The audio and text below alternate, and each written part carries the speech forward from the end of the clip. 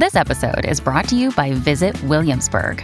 In Williamsburg, Virginia, there's never too much of a good thing. Whether you're a foodie, a golfer, a history buff, a shopaholic, an outdoor enthusiast, or a thrill seeker, you'll find what you came for here and more.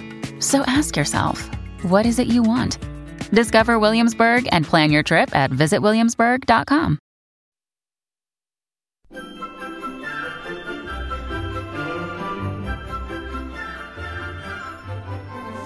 Feel like dancing Twinkle Toe down Gumdrop Lane. Stuart on the text line, Pictionary, that's his go-to.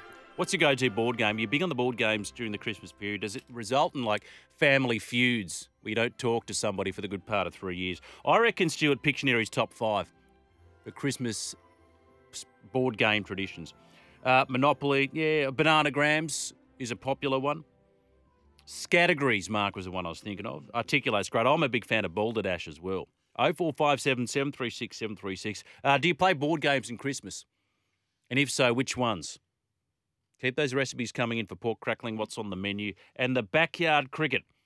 The backyard cricket rules. I'm going to go through those in great detail in a moment on the program. And as I did say, there's a mountain of Christmas crackers here in the studio. So as we welcome in Two-Buck Chuck, Charles in charge for the first time today. Charles, good morning. Good morning. Good morning, everyone. We're going to crack this live on air. Yep. Okay, ready? No cheating. And go. I win. Expected a slightly louder bang. Me too. Than that. The thing about it is, and Christmas is for everyone, but, some people buy the really cheap Christmas crackers with a crappy little sort of plastic trinket. And then other people have the nice expensive ones where you have metal on the inside. So one year I cracked a Christmas cracker and inside was like a metal, like a bottle stop, you put in the top of the bottle, right?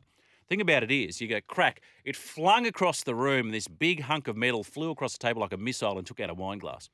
So I just ask our listeners, if you're going to have the fancy pants Christmas crackers, just be wary that a slightly heavier prize on the inside may damage your glassware or your crockery. Now, do you have a joke in there for us, Charles in charge? I do have a joke, but there's no like toy inside. What? It's just got the hat who's which I put responsible on. for this? It's not a Christmas cracker if it doesn't have a toy. Yeah, it needs those mustache combs or like a bottle opener or like one of those really cheap little fake mustaches. But anyway, I've got, what do you get if you cross a sheep with a kangaroo?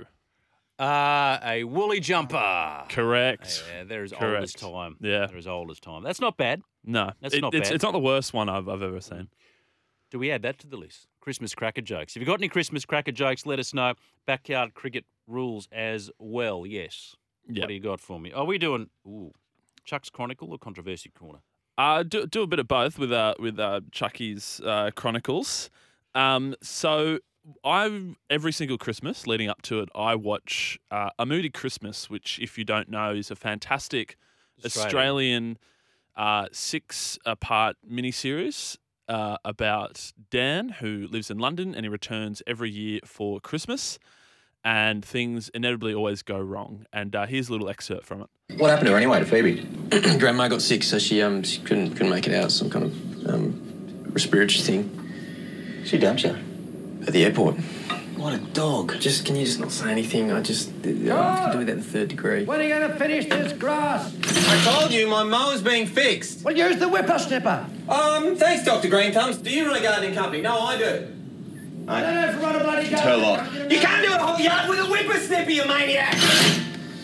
No one does a Christmas like us. Yeah, so what I love about it most is that it's just so quintessentially Australian. It takes place during the middle of the summer. There's squabbles, there's fights, there's weird uncles, there's overbearing aunts. It's probably my favourite thing. And so that inspired me for today's Chucky Chronicles. So I'm going to deliver what I want to see from the listeners early. Imagine your favourite sports team is a family and they're getting ready to spend Christmas Day and have lunch together. What are the traditions? What will go right? What goes wrong? Who will inevitably embarrass themselves at the Christmas lunch? What presents might be shared? What are they going to be eating? So just imagine your favourite team is a family getting ready for Christmas lunch. What's happening on Christmas Day? Well, if it's the Dragons, certain 5/8 won't be attending. I'll leave it at that. The other thing about Christmas Day, everyone's a chef. You know, whether you do a Christmas barbecue, is that how you're doing it, eh? Are you turning that like that? Oh, no, I want to get you're in charge, mate. But they just sort of cow from the sideline, which is not cool. Yeah. You're putting the pork crackle in the oven, eh? What, you only got a 180? No, I'd be pushing. You know, they all tell you how to do it. It drives me insane. Well, one thing that I find in stuff with my family is that they always tell me how to de-shell my prawns. I love prawns. Probably my favourite thing on Christmas. And I always get rid of the poop chute. You should get rid of the And poop a chute. lot of people don't. A lot of people in my family just say, what are you doing that for? It's a waste of time. And I said, I got to get rid of it. It's where all the gunk and crap is. But no, I always get rid of it, but they always So you get criticise. mocked for removing the poop chute on the prawns. It's a thankless task, isn't it? Someone's Here gotta do it. goes 4 kilos of prawns. You shell them. Oh God! Got a little bowl of lemon water to dip your prawns into as well. And simply, I don't like drowning the prawns in heavy sauces. Just a bit of lemon is enough for me. Okay, same with oysters. yeah. I don't understand anybody that eats cooked oysters. Fresh, the natural salty brine of the sea, maybe a bit of lemon salt, straight down the hatch. I love oysters. You don't Yeah, chew on the they're good. oyster? No. Maybe half, but you swallow it, straight down the No, gullet. I Yeah. chew on it. I want to get all those creamy textures all over my mouth. You know, it's sort of a. The thing about it is, do you like the Pacific or the Sydney Rock? Sydney Rock. I like a good Sydney Rock oyster. Yeah, I don't mind either, actually. Yeah, Oysters only the and oyster. AAA rating for me though. Only the AAA rating. Hey, Jules, Yahtzee is our go-to board game. That's a great one. Monopoly takes too long. Yeah, it does. You know, everybody starts Monopoly full of beans. Then about an hour and a half, and you know what? Just take my properties. I don't care. Here, have my cash. I'm going to get a beer. That's Yeah. how Monopoly inevitably ends up. And there's always one that just takes it really seriously. That's me. Really, I'm very seriously, yeah. competitive. I lose patience. I lose all patience in Monopoly. You're right, though. Kev from Camden ends up with participants not talking to each other. Thank him for that, mate. Merry Christmas. And this one, morning, Jules. Thank you, Adam. Merry Christmas. An easy and no-fuss way to get perfect pork crackling. Use the air fryer. Yes. My wife did it earlier this year. Magnificent. It's actually a bit of a misnomer because an air fryer is not really a fryer. It's more like an oven, like a dry sort of convection oven. But it does brilliant pork crackling. The only problem I have with that, Adam, is that the air fryer is not big enough to take a big. So you've got to kind of cut it or have smaller pieces. That's the only downside. We've already upgraded our air fryer twice. You know, it's got to be the size of the stove before we know it. 0457 736 736. Your Christmas traditions are: do you play backyard cricket? We get into the game of table tennis, and further to that, board games. We love the board games. Categories, Articulate, Pictionary, Bananagrams, all of the above. Do they end up in fights? Give me a call, 1300 01 1170. Tell us what's on your Christmas menu. The Port Mac Eel says, Jules, go to Coles, buy a porchetta. Dry it, leave it uncovered in the fridge for a day. Brush with a little, what's Evu? Cook in an oven or a barbecue rotisserie. Perfect, thank you. So the key here from our learned listeners, leave it uncovered. So the key is to dry out that rind, dry out the fat. That'll crackle and crisp up nicely. You writing this down, Charles? Yeah. Yeah, what about you, Mark? Good morning to you. Good morning. Now, am I to understand this is your first hot summer? This is my first. Wow. No, I've had hot summers in the UK. but Sorry, this is my hot first Christmas, my hot apologies, yeah. Christmas. Yes, it is. By the way, Evu extra virgin olive oil.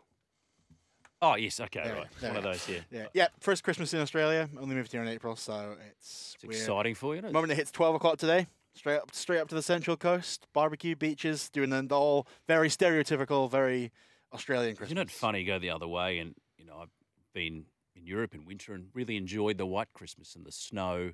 I'd You know, prefer that. the mulled wine or a little cottage in Yorkshire, and I look at it was snowing. I looked out the window and there was a pheasant just walking around. I said, "This is what we grew up with in the books." Yeah. You know, so much so that even though we have hot summer Christmases here in Australia, people used to get the spray-on snow for their Christmas tree. No, Don't not know for that me. it's pretty toxic. That stuff. It's I bad have for the I have environment. a Christmas family, my sporting family, for Charles. Got So it. my team is the New England Patriots. As is mine. Oh, dear, Well, here we go. have Get an a argument room, about you that. two. Yeah. Honestly, So for me, what I'm going for here is every Christmas, you know what you're getting. It's the best. Turkey's the best. You love your turkey. You gotta have your Overrated. Christmas turkey. overrated. And it feels like Bill Belichick at the moment and the New England Patriots are trying something fancy. They're trying a goose. Some They're trying a weird whole offense salmon. at the moment. Yeah, And all we want is the roast turkey back. Bring back the roast turkey. That's all New England want. can I just tell you, just on that, roast that was turkey is the most overrated Christmas meat. Oh, It is what? absolutely average. You're wrong, but it's It's You are bland, wrong. You are it's wrong. full of tryptophan, so you have that with a couple of beers, you're asleep by 2 in the afternoon. That's what I want. I want to be in a food No, coma. I just think it's average. What It turkey is are not you my buying? first, second, or third choice. It's better than the turducken. the turkey, duck. duck, and chicken all rolled into one. It's the best of both worlds, best of all three worlds. Thank you, gentlemen. 0457 736 736. Your pork recipe, what's on the menu? Sporting traditions. Do you have any in your family Christmas Day? I've got in front of me a website that says the 11 undisputed rules of backyard cricket. We'll examine that forensically after the break, summer mornings.